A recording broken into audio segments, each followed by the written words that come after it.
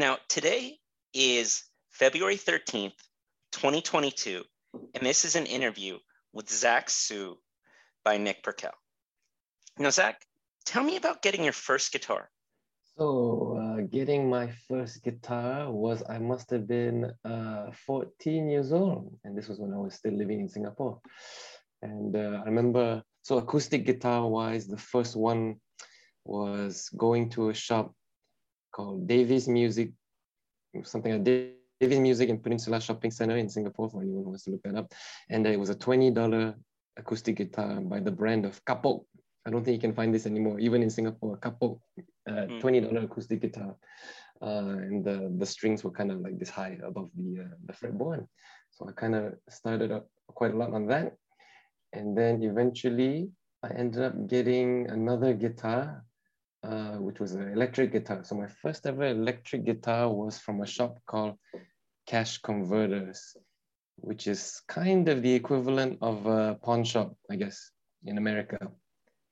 So basically that, it was a BC Rich, random Strat looking-ish guitar, and kind of had that for a while. Yep. So those were the two first guitars sort of that I got, acoustic and electric. Yeah. So what was it like for you growing up as a musician in Singapore? And did you take any lessons like in your schools from private music school teachers or attend any conservatories? Definitely not attending any conservatories, but I think in terms of lessons from private teachers, I think one time I did have I must have had a drum, because I started out with drums. So I had a drum teacher when I was 14 years old for maybe a month or 2 months, something like that. And kind of learning rudiments and random shit. But apart from that, guitar, I never had any formal lessons or music teachers or anything like that. And I took some lessons in school. In Singapore, you get music lessons when you're in primary school and secondary school or in high school. It's kind of very bad, like recorder kind of lessons. You don't really learn that much in Singapore music lessons in school. So yeah, those were basically self-taught on both instruments, and still lots of things are very mysterious to me about both instruments too. Now, what were your favorite things about learning about music in the Singapore education system? I can't say that there were any, actually. Yeah. They don't make it very interesting for you. And or they teach you this recorder thing and they teach it to you very kind of mechanically and robotically, and you learn, well, I guess it's maybe the same everywhere in the world, but you learn the Titanic, was it that song, the Titanic song? That's kind of the highlight of your musical year in secondary school. But yeah, otherwise it was really the music and the interest and the love for music really came outside of school, really. The last time I talked to you was fall 2012, and you were in Portland at the time, and now you're in Montreal. Can you tell me how you're a part of the music scene now? Yes, so I've been playing in bands in Montreal. So yeah, so that's right. I was living in Portland up until must have been end of 2012. That might have been just right at the end of my time there when we spoke. And then I moved to Vancouver for about 3 months, and then moved out to Montreal sometime in 2013. And basically, since I've been here, I've been trying to play in the minute, basically like from the minute that I got here, I was trying to play in bands. Started out with playing playing in bands with my friend Antoine Weinberg, shout out, who was my first roommate, and we played like kind of power violence, kind of hardcore type music first with the band called Banal, and then Cloaca, and really just kept going on from there. I think those two bands are no longer existing anymore, but just kept trying to play, well, I kind of either punk or hardcore kind of music, or going into metal as I am doing now with Scumstrike. So it's kind of in both of those kind of scenes in Montreal, I suppose. Yeah. Now, how does the scene in Montreal differ from your memories of Portland, Oregon? I think my memories of Portland back in the day, and I would say I was much less involved in the scene in general in Portland. I think something about being in university at that time, and I don't know, being busy with school and shit. So maybe a bit less. Definitely wasn't as involved in bands when I was living in Portland. But it felt there's some similarities. I felt like there was like the similar styles of music in the punk scene is what were played also in Montreal as well. I'm thinking of like kind of the D-beat stuff, the crusty stuff. In both cities, those are big deals. When it comes to the metal, I think also, I mean, Montreal is a big metal scene for sure, and I felt that in Portland as well. Even though Portland is such a small city in my estimation, you know, but it really had a great scene from my memories of it. So yeah, maybe there were some similarities. I think maybe the main difference I could point out between Montreal and Portland is that Montreal has the English French kind of language kind of thing going on. So it makes for a different kind of flavor of people that you meet in music, and you know, speaking French, speaking English, and kind of adds to the dynamics a little bit in the scene here in Montreal. You might have English scene or a French scene a little bit. So that might be the difference that comes to my mind between the two cities. Yeah. Now, what have been some of your favorite concerts or festivals you've attended in Canada? Yeah, there have been loads, man. And I remember looking at this question going like, what's the first thing that just comes to my mind? It's like the one that I remember. And I think I would have to say it doesn't exist anymore. It's called Roar Festival. And you spell that with like loads of R's, loads of O's and A's and R's, and kind of like the Voivod album title, right? And I think must have been like 2014, the edition of it. And it was, I think I just moved to Montreal. I was still kind of figuring out the music kind of scene and that whole part of life in Montreal. And it was really cool. I think who was playing? There was Incantation. It was a really mixed kind of vibe. There was the metal and the punk stuff. So there was like Incantation. Then there'd be, if I'm not wrong, was Iron Lung there? Maybe Iron Lung. And then there was Cro-Mags. And then I saw Power Trip. And then there was one evening I remember where it was all like kind of up and coming hardcore punk bands that I never heard of. And it turned out to be kind of bands like the Ajax, Hounds of Hell, kind of the bands that were coming up at that time. And then in the end, really in my head, or really stuff that I really latched onto afterwards as well. So it was really a special festival for me. In terms of having that metal side and the punk side, and even discovering new bands that I'd never even known, and blew my mind when I saw them. Yeah. Mm-hmm. Did the Crumb Bums from Texas come up? I don't think so, no, but I've definitely heard of them, and I might have seen them in Portland one time. Yeah. Punk band, no? Yeah, really crazy band from Texas. And cool. I guess, what did any bands from Japan or maybe Finland show up to the fest? Ooh, I can't remember. I don't think Japan, but I might be mistaken. I don't think Japan. Can't remember Finland, but there must have been someone Scandinavian at the show or that festival. Yeah. Mm-hmm. I see. Now, when did you join the band Scum Strike? And tell me how you guys compose songs together. Yeah, so Scum Strike was formed, I want to say 2017, something like that. And it really was me and my very good friend Loken Archer, who's the guitarist in Scum Strike. I think I just messaged him one day. It's like, hey, I know he's like a metal guy, and just form a band. I guess how bands usually form, knowing someone ask someone you want to form a band. Yeah. So that's how we did, and kind of wanted to play something very much metal, but also very much something that's a mix of metal and D-beat and hardcore, and kind of get the best of both worlds and crust and all that, with the thrash element to it in some way.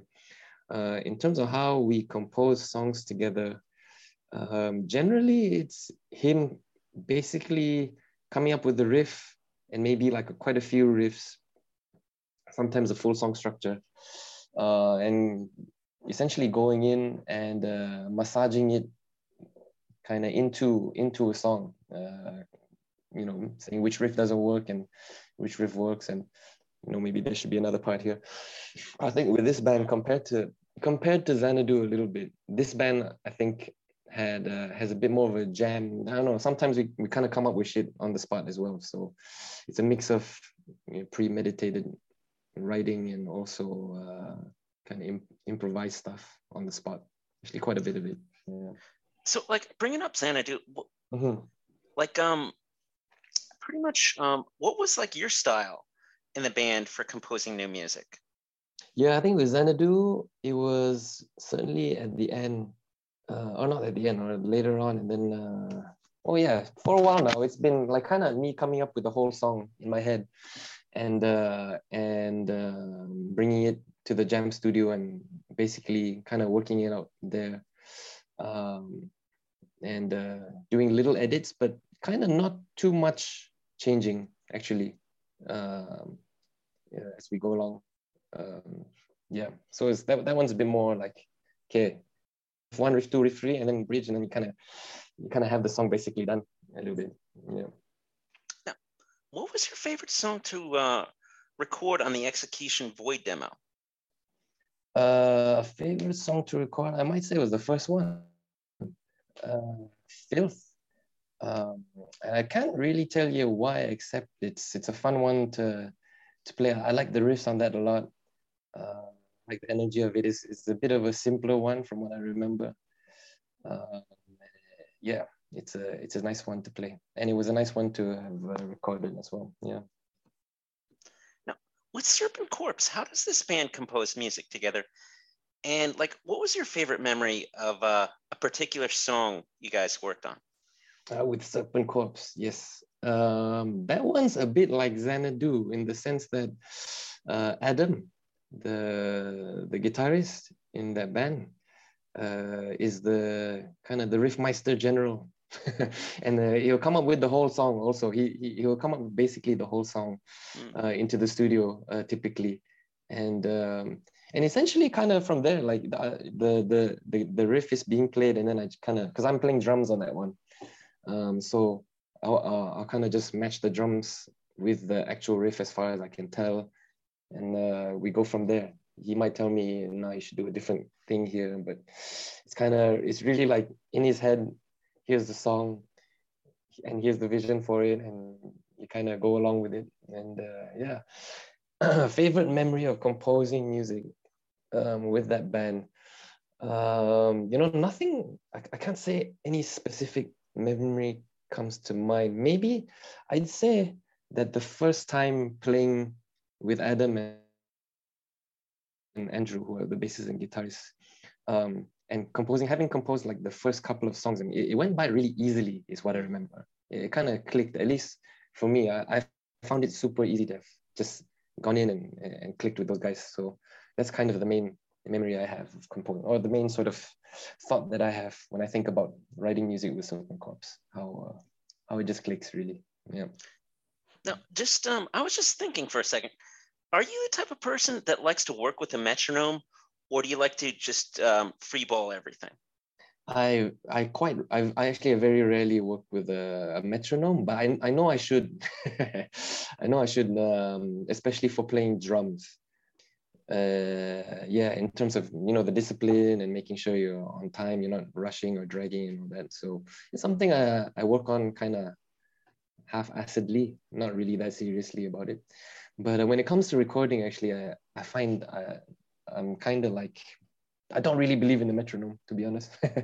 Like there's some beauty in kind of a little bit of sloppiness. Yeah. Okay. Now, getting back to Xanadu, the last thing you guys did was a split with Bloodstone, where you each covered the other band's song, and you also gave a new song. Can you tell me about the song "The Wall," like composing that? Absolutely. And so The Wall, so that split came out in what, 2000, oh, just recently, right? So like last year, 2021, it might have been 2020, right? And so The Wall actually was written, I remember, so The Wall is actually about Donald Trump. He wanted to build a wall, right? It's kind of a big fuck you to that, basically. That's what that song is about, basically, to keep it very simple. Fuck the world. And so I think we recorded that before Trump was elected. Oh, wow. And I remember like writing those lyrics like, it'll never happen.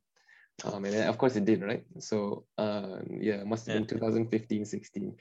And it came out very late, kind of at the end of his term, just because it took a lot of time to record label and all that stuff. So yeah, that's what that song is about. Yeah.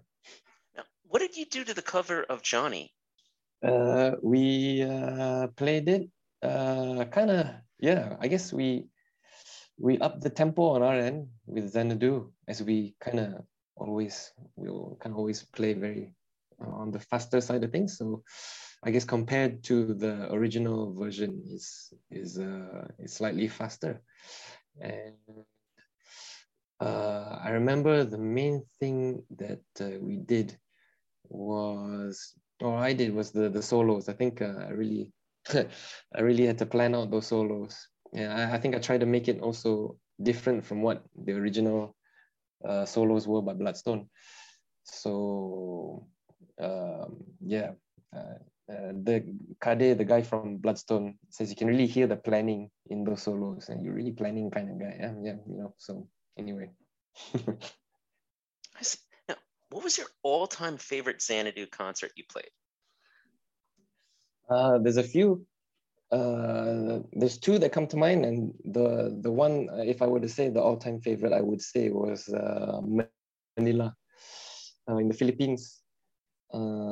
And the show itself was crazy. I remember it was weird. We went into the bar, and actually it was the kind of bar it was like, here's a stage, and then instead of like an empty space for people like mosh and stuff, it was seats. There were lots of seats everywhere. But I remember, and we were like, this is a bit fucking weird. Like, some of these are seats, like we're playing this, we're playing a fucking thrash show, and but like once we like, I think it was like the first kind of chord, with the it was, I mean, there were loads of people at the front, and like stage diving and crowd surfing and all that. It was crazy. It was one of the craziest shows that we played, and it was also one of them shows where you felt like everyone's kind of on the same page with you. And it was just a very warm, sweaty experience. I think at some point someone pulled me and Shiva onto the crowd and all that. But it's also my favorite concert in that Manila is a very crazy city. It's very hectic, very chaotic, very poor as well. So it's also like very kind of visceral experience when you see like homeless children on the street. So to have gone from the street then to play this show where everyone's going crazy, you go out the show later, and then some huge brawl happened after the show. It's like, holy fuck, what is fucking crazy city, man. Wow. So that's that's the man. most memorable show I remember. Yeah. Yeah. Wow. Now, in your personal collection, what is the most cherished thing you own relating to Xanadu? Yeah, good question. That's a cool question. And I'd say it is this very random thing. So it's this tobacco pouch made, like kind of homemade tobacco pouch with the Xanadu Black Death Grind Shit album artwork. And this was it was like our first show on that very first European tour that we did in 2010. And it was done in the city of Letio. And I can't remember who did this. It was just someone who, like, it was like this kind of old couple who were there at the show, and they were like, I don't think they spoke English, and we didn't speak French, of course, at that time. And they were like, they just kind of gave this to us. And we didn't know what it was at first. Oh, it's a tobacco pouch. Okay.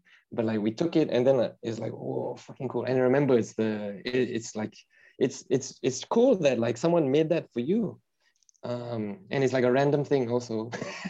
But like it's cool that someone made that to you, and it's also something I cherish because that was like the first is the first thing that we received from someone, and it was like the first indication of how kind and hospitable people were going to be on that tour.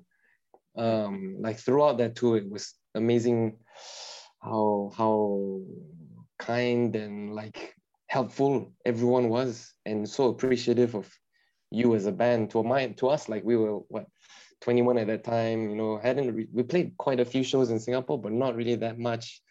And kind of, it was like feeling the love in some way, you know. So that's why I think that's the most cherished thing that I have. Yeah. Now, what are your three most prized albums in your music collection? I would say I have a copy of Whiplash, Power and Pain. And it looks like a kind of an old one. I don't know if it's original pressing, but it's from back in the day. And then I have a copy of Zeke's Death Alley. I can't remember where I got that from. And then the other thing that I'd say I feel very proud about pulling out from my record collection is a split between Municipal Waste and I think it's a band called Bad Acid Trip. And the split is called, or the Municipal Waste side is called Tango and Thrash. And that is like one of the most, to me, one of the most important things that I remember hearing in my life. That side of that 7-inch. Yeah, for sure. Just the speed and intensity on it. Yeah. Now, for you, what was your favorite ghost story or urban legend from Singapore? Yeah, good question. And Singapore and Asia and Asians in general are huge on ghost shit, right? You probably know.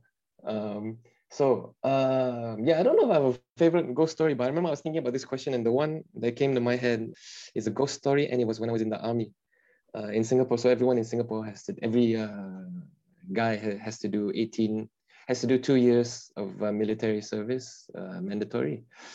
And so invariably, most dudes have some kind of ghost story shit from their army days to tell.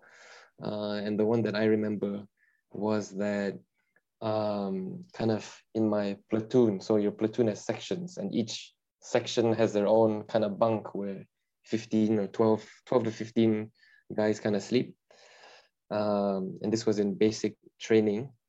And the camp where the basic training camps, the island where the basic training camps are on, is typically seen as a very they call it unclean, like a lot of crazy, I don't know, shit when World War II happened, and then there's a lot of kind of ghostly shit that happened on that island. And so what was it? Basically, it was in the section over every Thursday. And Thursday is the night where I think in either the Malay or Muslim kind of way of thinking, Thursday is the night that the spirits kind of come out and make their presence known. And every Thursday night at this section, kind of their bunk, everyone's footwear would be relocated to someone's bunk. They would wake up in the morning like, oh fuck, all my shoes are everyone's shoes are this bed today, and then next week it would be moved to another another bed. So that's kind of as crazy as it got for me in the army. Goes to, I don't know, I like it just because I was kind of there but not really. But yeah. I see. Cool. Now, would you like to go back to any questions? I think I'm good, man. Yeah. Final words? Well, thank you, Nick, for the interview. And nice to see you. And thanks for tuning into this interview, everyone else. If I could plug stuff, Xanadu might be coming up with something new this year. Crazy shit. How the fuck did we come up with that? Yeah, but after many years of not really playing, but yeah, we're gonna do something this year. Maybe a couple of songs, and then with my band Scum Strike, we're gonna release an album this year, coming out in April, hopefully. And with Serpent Corpse, also another band that I'm playing in, we might do something again this year as well. Now, how can people find you on social media so they can be like, oh, I need Xanadu and Scum Strike and other bands from you? Like, yeah, how can people get in touch with you? Get in touch with us on our Facebook. So Xanadu, Scum Strike have Facebook. I think Scum Strike is also on Instagram, and that's just simply by searching our name. I think would be the easiest way. So that's with Scum Strike with the instead of a C, the K, one word. So SKUM Strike. And the same thing with Serpent Corps. I think we're both on Instagram and on Instagram and on Bandcamp, and all those bands are on Bandcamp as well. Yeah. I see. Cool. This has been an interview on February 13th, 2022 with Zach Su by Nick Purkell.